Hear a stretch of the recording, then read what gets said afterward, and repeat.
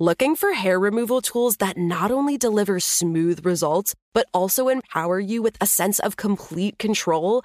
Enter Conair Girl Bomb, your secret weapons for smooth, sleek results, made just for women. From the ultimate Girl Bomb grip and professional-grade blades, you don't have to compromise and settle for less. Conair Girl Bomb equips you with the precision and power previously reserved for men's grooming tools. So take your hair removal routine to the next level with Conair Girl Bomb. Available at ConairGirlBomb.com or a retailer near you. This is your moment, your time to shine, your comeback. You're ready for the next step in your career, and you want an education employers respect. So you're not just going back to school, you're coming back with Purdue Global. Backed by Purdue University, one of the nation's most respected public universities, Purdue Global is built for people who bring their life experience into the online classroom. Purdue Global, Purdue's online university for working adults. Start your comeback today at purdueglobal.edu. The Kakadu plum is an Australian native superfood containing 100 times more vitamin C than oranges. So why have you never heard of it?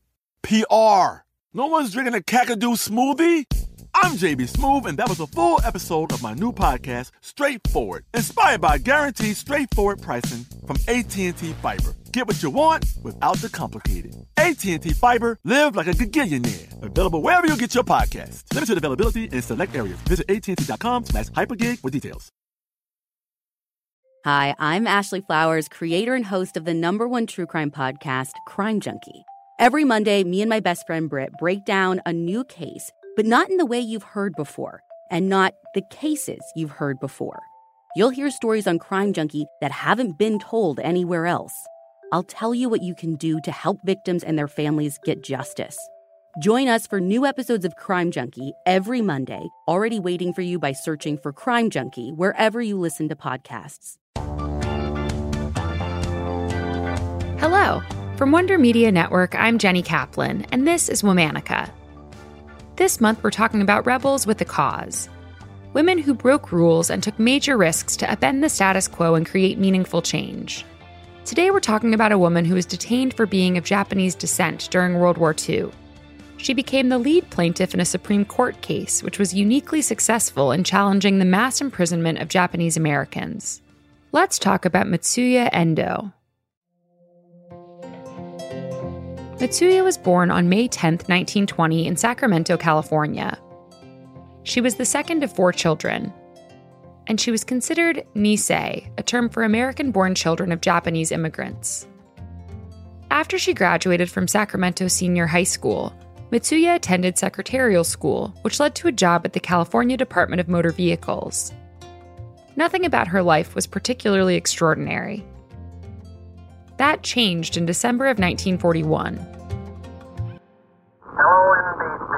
Hello, NBC. This is KGU in Honolulu, Hawaii.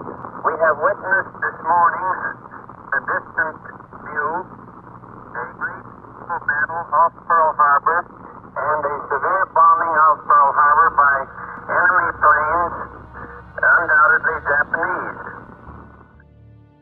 That month, Japan launched a surprise attack on the Pearl Harbor Naval Base near Honolulu, Hawaii. After Pearl Harbor, anti-Japanese sentiment rose, and suspicion of Japanese people was not only common among fellow Americans, but became a federal stance. Within a month, Mitsuya, along with other government employees of Japanese descent, were mailed a questionnaire. It asked whether these employees spoke Japanese, if they had visited Japan, and whether they belonged to any Japanese organizations. She answered the survey honestly, and that spring, she and other Japanese American employees were fired from their positions. This kind of explicitly prejudiced practice would not be acceptable today. But at the time, Mitsuya was informed that her expulsion from the job was tied directly to her ancestry. Mitsuya was frustrated by the unjust circumstances of her firing, so she reached out to the Japanese American Citizens League. With their assistance and the hiring of a lawyer named James Purcell, Mitsuya and her colleagues challenged their firing. Unfortunately, before any decision could be reached, President Franklin D. Roosevelt signed Executive Order 9066, which authorized the incarceration of 120,000 Japanese Americans. In the wake of this order, Mitsuya and her family were forced to leave their home. They were first taken to a temporary prison camp called the Sacramento Assembly Center, and then to Tule Lake Internment Camp. Internment is a word you'll often see when talking about these camps. But make no mistake, they were incarceration camps. The camps were surrounded by barbed wire fences and guarded barracks.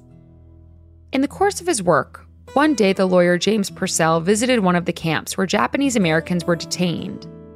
He was appalled by the unlivable conditions. James's father worked at Folsom Prison, and what he witnessed at the camp was worse. So James started working on a case to challenge the legality of the prison camps with the goal of shutting them down. Similar to the initial questionnaire Mitsuya had taken, James distributed a survey to detainees containing personal questions in search of the ideal plaintiff. In reviewing the responses, he noticed one in particular. Mitsuya had never traveled to Japan. She had attended a public school rather than a Buddhist school that many Nisei attended, and she was a Protestant. To add to her ideal American profile, her brother had served in the U.S. Army. James and the lawyers working on the case felt that Mitsuya represented the symbolic loyal American. Of course, it's alarming to think that anyone should have to prove they're American enough in order not to be imprisoned. But that's what James needed to highlight in order to make the case. At first, Mitsuya was hesitant to be the plaintiff, but she agreed to it with the notion that it would serve the greater good. In July of 1942, James filed a writ of habeas corpus, which argued that detaining people without trial or charges and solely on the basis of nationality was unconstitutional. The district court took a year to decide the case and eventually denied Mitsuya's freedom. The government offered her release with the condition that she did not return to the West Coast. Mitsuya denied the offer and remained detained. She risked her own safety to continue to fight the case. At that point, Mitsuya and her immediate relatives had been forcibly moved again to the Central Utah Relocation Center, also known as Topaz. At Topaz, food was limited and armed guards loomed overhead. At last, in October of 1944, the case made it to the Supreme Court. The court heard oral arguments in Mitsuya's case, and in December, they ruled unanimously in Mitsuya's favor. They described her as a conceitedly loyal citizen. Ultimately, the court opinion found that the government could not detain people who were deemed to be loyal. But the decision fell short of condemning or defining the internment policy as racial discrimination. In interesting timing, the day before the Supreme Court ruling, the Roosevelt administration announced that Japanese Americans could start leaving the camps in January 1945. Mitsuya finally left the camp in May of 1945. Unfortunately, release from the camps did not mean that Japanese Americans could simply return to society as normal. Prejudice and discrimination were still very widespread. Mitsuya had initially been intent on returning home to California, but she no longer felt safe or welcome on the West Coast.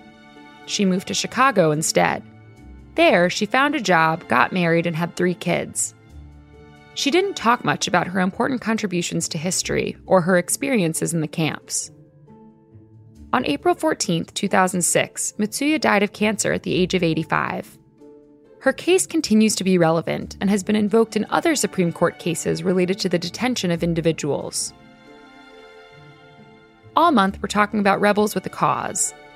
For more information, find us on Facebook and Instagram at Womanica Podcast. Special thanks to Liz Kaplan, my favorite sister and co-creator. Talk to you tomorrow. Looking for hair removal tools that not only deliver smooth results, but also empower you with a sense of complete control?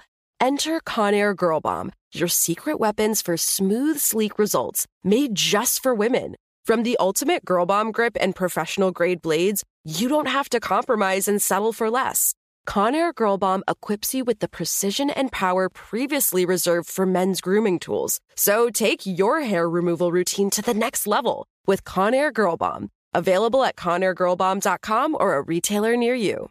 Hi, I'm Ashley Flowers, creator and host of the #1 true crime podcast, Crime Junkie. Every Monday, me and my best friend Britt break down a new case, but not in the way you've heard before, and not the cases you've heard before. You'll hear stories on Crime Junkie that haven't been told anywhere else. I'll tell you what you can do to help victims and their families get justice. Join us for new episodes of Crime Junkie every Monday, already waiting for you by searching for Crime Junkie wherever you listen to podcasts. Hello, acclaimed comics writer and notorious Scott Summers hater, Rosie Knight. Well, hello, Emmy-winning podcaster and totally unbiased Targaryen royal supporter, Jason Concepcion. Somehow the X-Ray Vision podcast has returned. And like always, we'll be here every week. You'll hear from TV writers, actors, comics creators, pop culture critics. Nothing is off the table. Listen to X-Ray Vision on the iHeartRadio app, Apple Podcasts, or wherever you get your podcasts. Imagine you're a fly on the wall at a dinner between the Mafia, the CIA, and the KGB. That's where my new podcast begins. This is Neil Strauss, host of To Live and Die in LA, and I wanted to quickly tell you about an intense new series about a dangerous spy taught to seduce men for their secrets and sometimes their lives. From Tenderfoot TV, this is To Die For. To Die For is available now.